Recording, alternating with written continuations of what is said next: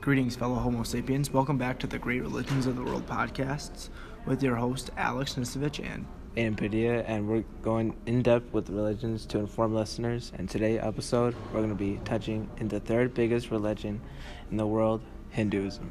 Let's start with talking about how this religion came to be and its gain in popularity since the beginning. Hinduism is believed to have started way back when the Aryans around 1500 BC and their journey to India. The word Hinduism actually originates from the Aryan word Indus, meaning between the rivers. Yo, Alex, do you know what time it is? Yeah, it's 6 o'clock. You know what that means? 6 o'clock, Savior! It's basically impossible to talk about Hinduism without mentioning Gandhi, so that would be today's 6 o'clock Savior. Gandhi not only changed the Hinduism culture, but humanity itself. He led the nonviolent protests against the British and saved many Indian lives.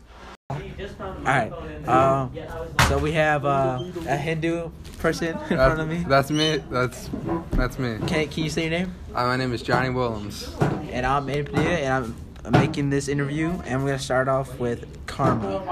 What is karma? Karma is your habitual tendencies in your mind, like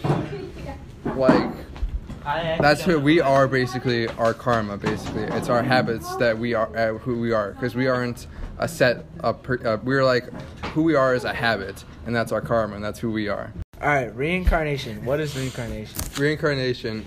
So after you die, your personal subjective experience as Aiden Padilla is over. Done. So yeah. All right. What actually is reincarnated isn't any experience of you. It's Brahman. What continues is Brahman. Right. Atman is the soul of the essence of who you are, and Atman is Brahman, the creator, the sole creator in Hinduism, because everything comes down to Brahman, basically. All right. So I'm hearing Brahman. So what is Brahman exactly? Brahman is the soul. Is basically just what it is. All experience comes from Brahman. And Hinduism is a polytheistic religion, right? Because they have so many different gods and goddesses that you could worship to. Any from folk religions, that's where that occurs from. But it all boils down to Brahman. Every appearance in the world is a manifestation of Brahman. All the idiot wrestlers around us are all Brahman.